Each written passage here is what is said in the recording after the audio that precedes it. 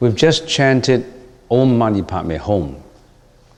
And this Om Mani Padme Hum is the heart mantra of Avalokitesvara Bodhisattva. Do you understand the meaning of Om Mani Padme Hum? When you're chanting Om Mani Padme Hum, you have to sound it out. You cannot just keep silent. You're giving. At the same time, you're learning to give. You give out your sound, you vibrate the sound out, you vibrate the energy out.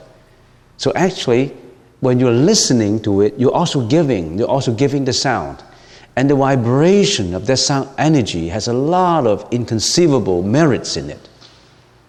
Just the vibration itself, you can feel it, you can feel the energy in it. So what's the meaning of Om Mani Padme Hum? If you know the meaning, that would be more useful to you than if you don't understand the meaning. But some people say you don't have to really understand the meaning because the sound itself has energy. But then if you know the meaning of it, that would be so much the better, especially for those who study Sanskrit. You should know the meaning of it. And for those who already understand the meaning of it, it doesn't hurt to have a review of what it means. In the Chinese language, we call it the 6 syllables of mantra. 六字大明咒, the 6 syllables of enlightenment mantra. Because Om Mani Padme Hum is 6 syllables. What is Om? Om. In the romanization of the sound is O-M, Om. What is Om? It is believed that 3 sounds are the basic sounds, are the root sounds, are the most important sounds. There are 3 sounds in the universe. That is Om, Ah, Hum. Om, Ah, Hum. That's the 3 basic, the most important, the most energetic sounds of the universe. What is Om? It stands first. Om is the mother of all sounds. So in esoteric Buddhism, sometimes they just chant one sound. Om, Om, Om, Om. That Om is not from the throat. That Om is from the ocean of breath, symbolically speaking. Om also means listened. That is something extremely important to say. That is what follows it. Listened. Listen very attentively. This is the mother of all sound. This is the most inconceivable sound. This is the most energetic sound. This is the most spiritual sound. It surpasses all sounds. And you have to listen to this very attentively. You have to listen to the reality of it. You have to listen to the truth of it. You have to listen to the Tathagata of it. So that Om is extremely important. You think that Om is just one sound? It's not just one sound. It's the most important sound. It leads to the truth. Without this Om, where does the truth comes from? So that's the leading. That's like rolling up the curtain for the show to go on. If you don't roll up the curtain, how can the show go on? The first and the foremost and the most important is to roll up that curtain so that the show can go on. So that curtain, Om, is extremely important. Om Mani Padme Hum. What is Mani? What's the meaning of Mani? Mani in the Sanskrit language, it means the most precious jewels. Or in common English, diamond. What's the most precious jewel? Not gold anymore, it's diamond. So Mani, symbolically, it means the most precious. It's the diamond, the most precious. Words convey meaning. But words by itself relies on simile and metaphor to convey the profundity of the meaning. Because words are so limited. How can words, language, express something? You have to borrow metaphorically or using simile to borrow from what appears in this world so that you can express the meaning. Matni is borrowing diamond and jewels, the most precious. So what this truth tells you, you've got that most precious jewel in you. You have got that most precious diamond in you. Do you know about it? That most precious diamond in you. That God in you. That's the God in you. In here, it doesn't say God, it says the most precious. That God in you. That God is not outside of you, though. You don't have to look for God in heaven. That God is not anywhere. That God is in you. Mani. Om Mani Padme Hum Mani. That means listen very attentively. You've got that God nature in you. How can we call it? We just call it Mani, the most precious. It's so rare, it's just one. It's the most precious, Mani. In the Chinese language, Zhen Bao. Mani is Zhen Bao, the most precious. Zhen is rare, Bao is treasures. So in order to express the meaning, you've got to borrow words. You've got to borrow language. Words and language are not enough. You've got to borrow a symbol. You've got to borrow something that, how do you describe diamond? You can use a whole book to describe diamond. The density of the diamond, the brightness of the diamond, the value of the diamond. Geologists use volumes of books, millions of words just to describe diamond. How do we describe diamond? How do we describe something precious inside? We just borrow that word, Mani, that precious, the most inconceivable in you. That's the God in you. Do you know about it, that God in you? Or you don't care? Spiritually, you've got that God in you. Do you know about it? So, Om Mani. Fine, we know that God in us. How do we know it? How do we know it? How do we get close to it? How do we know that we've got that God in us? What is that God in us? What is God? What is that God in us? You've got to know more about the God in you. The God in you, if you don't use it carefully, it becomes the devil in you. Because God and devil is just like your hand. You swing the other, it's the palm, and you swing the other, it's the back of the hand. That God in you, if you don't use it properly, becomes the devil in you. That God in you is also your mind. Your mind is what? It's just like fire. It can be your master, and it can also be your user. If you use fire properly, you use it with merits. If you use fire improperly, you hurt and destroy and burn. So that's your mind. When you subject yourself to sadness, to depression, to jealousy, to hatred, to anger, to ignorance, to lethargy, to melancholy, to sadness, when you subject all that to that, you turn your God into devil. You don't know about it.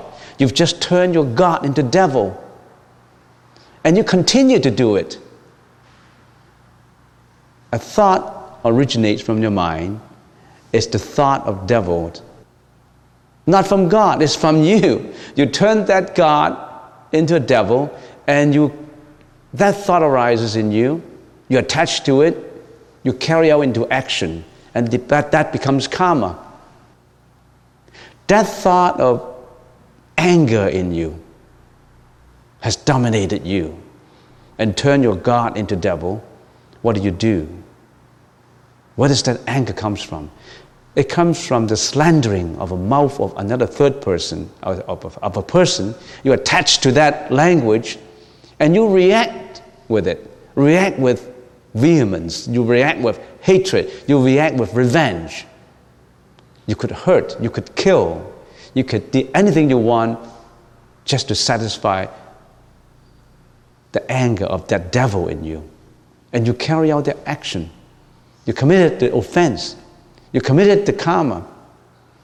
That's just anger. That's just the mental affliction of anger. How many mental afflictions are there we have? The Buddha said, too numerous to say it. But the broad categories, we have 26 mental afflictions. If you study in detail, you know about it. So, Matni, that's the most precious in you. Why did you turn that most precious in you, the diamond, into a devil? The God in you, you turn into a devil. So that is also the devil. So how do you make sure that the God in you is actually God? What's wrong with the devil in us? It's okay. If I'm not happy, I can yell. If I'm sad, I can cry. If somebody hurt me, I'm going to revenge. What's wrong with that? If you continue to let the devil in you continue the devilish act, the devilish speech, the devilish thought, that will subject you to a lot of sufferings. And you don't know about it. That is sufferings. You create causes for suffering and we don't know about it. Because why? Why we are creating this? Because our mind is so habitually used to create them. They have been our companions for millions of lives. We're so used to them.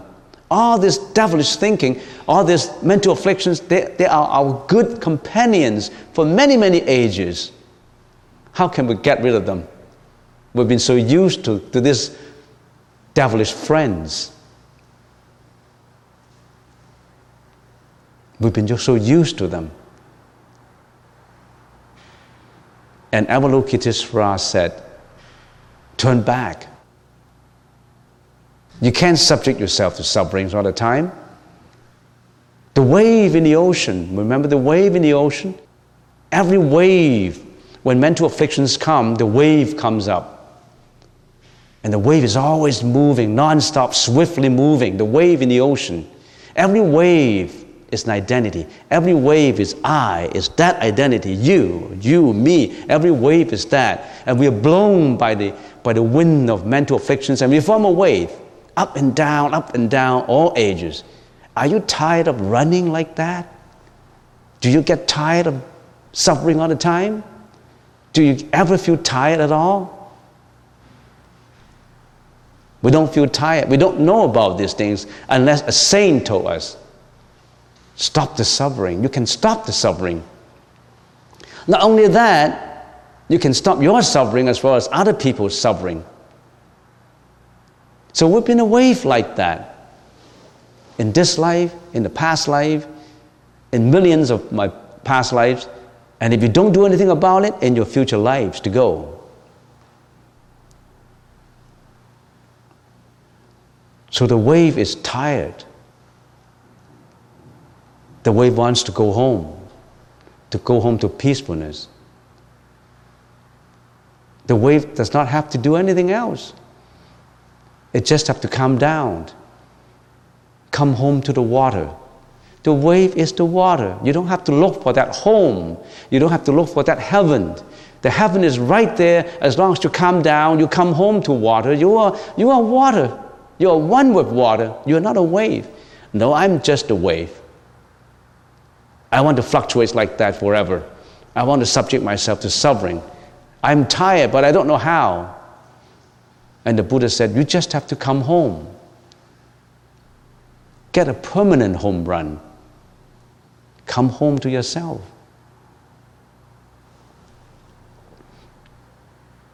When you come home to yourself, you're at peace.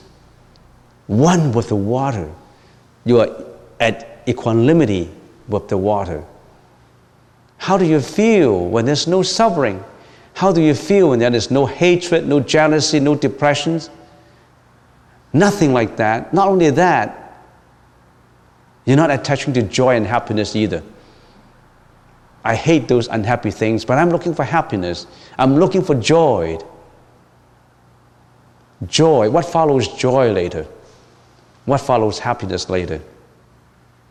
Another kind of suffering. Joy, sadness and joy is two sides of the same coin. In other words, when you attach to joy, you create suffering too. It's just that when you attach to the past, your love affair, something you cherished in the past, you never let go of that. You never let go of that joy. You are suffering at the same time. So that's mani. Mani is that most precious thing in you, which you always have to remember. It can turn into devil. That God nature in you. And then some people may ask the question, how do I turn that devil into God? Okay, so much you said about devil, about suffering, about life and death. How do I turn that into God? That's the third word, Om Mani Padme. You just have to remember the third word, then you know how to turn your devil into God. The third is Padme. It spells P-A-D-M-E. What is that Padme in the Sanskrit language? That lotus flowers. Padme is lotus. What lotus stands for? Purification, pacification, equanimity, peace. They have to use a symbol to express it. They use the lotus flower. What is a lotus flower? A lotus flower is grown from the mud. Mud symbolizes the universes of suffering. You have to grow on top of suffering. You have to get purification. You have to purify your mind first to get away from suffering. Padme, purification. You have to purify yourself. Like the lotus flower, not attaching to the water. Like the sun and the moon, not attaching to the sky.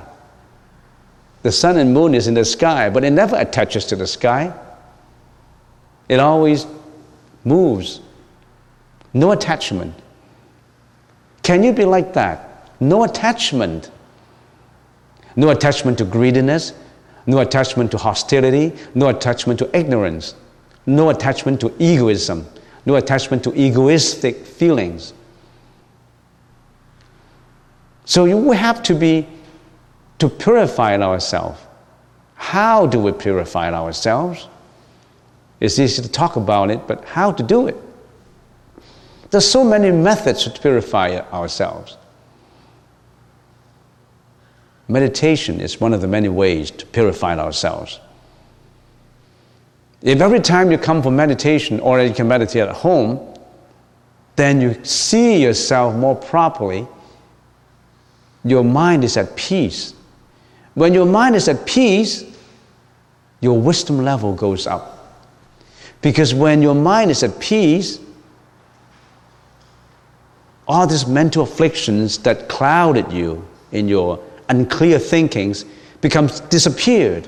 Like the mist is gone. When all the mist is gone, you can see your vista is going to be thousands of miles. But if your view is all clouded by mental afflictions, you can't even see 1 yard. Now, when everything is clear in front of you, your wisdom level automatically increases. In your daily life, if your wisdom level increases, what would benefit you?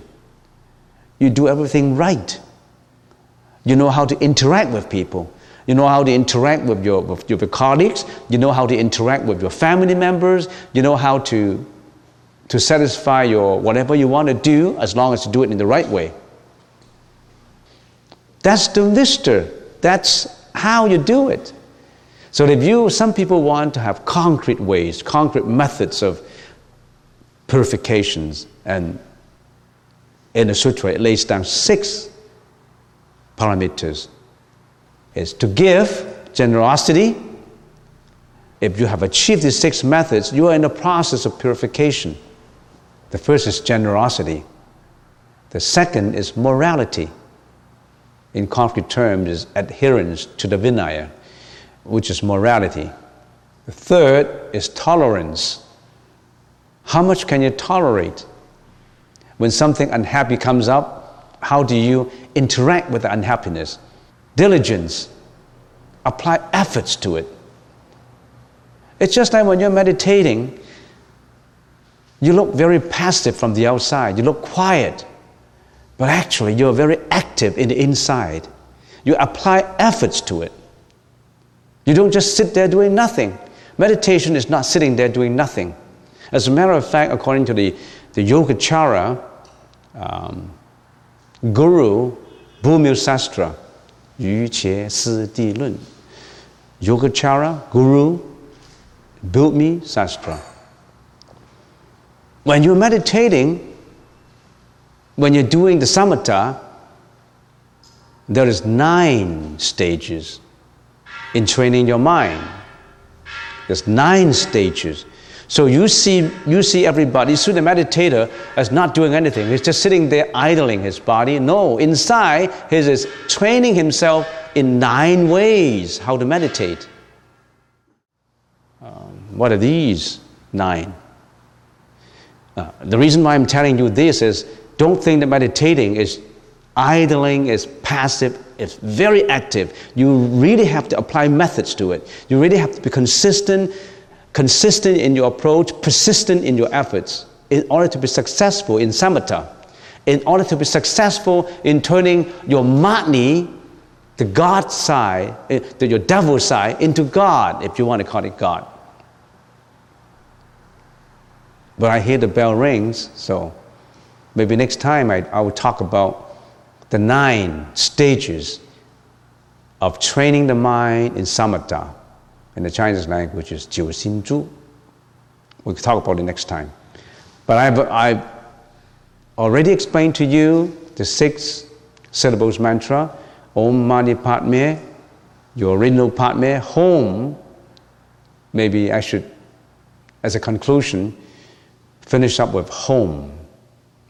Om Mani Padme Home, H-U-M. A home means planting a seed.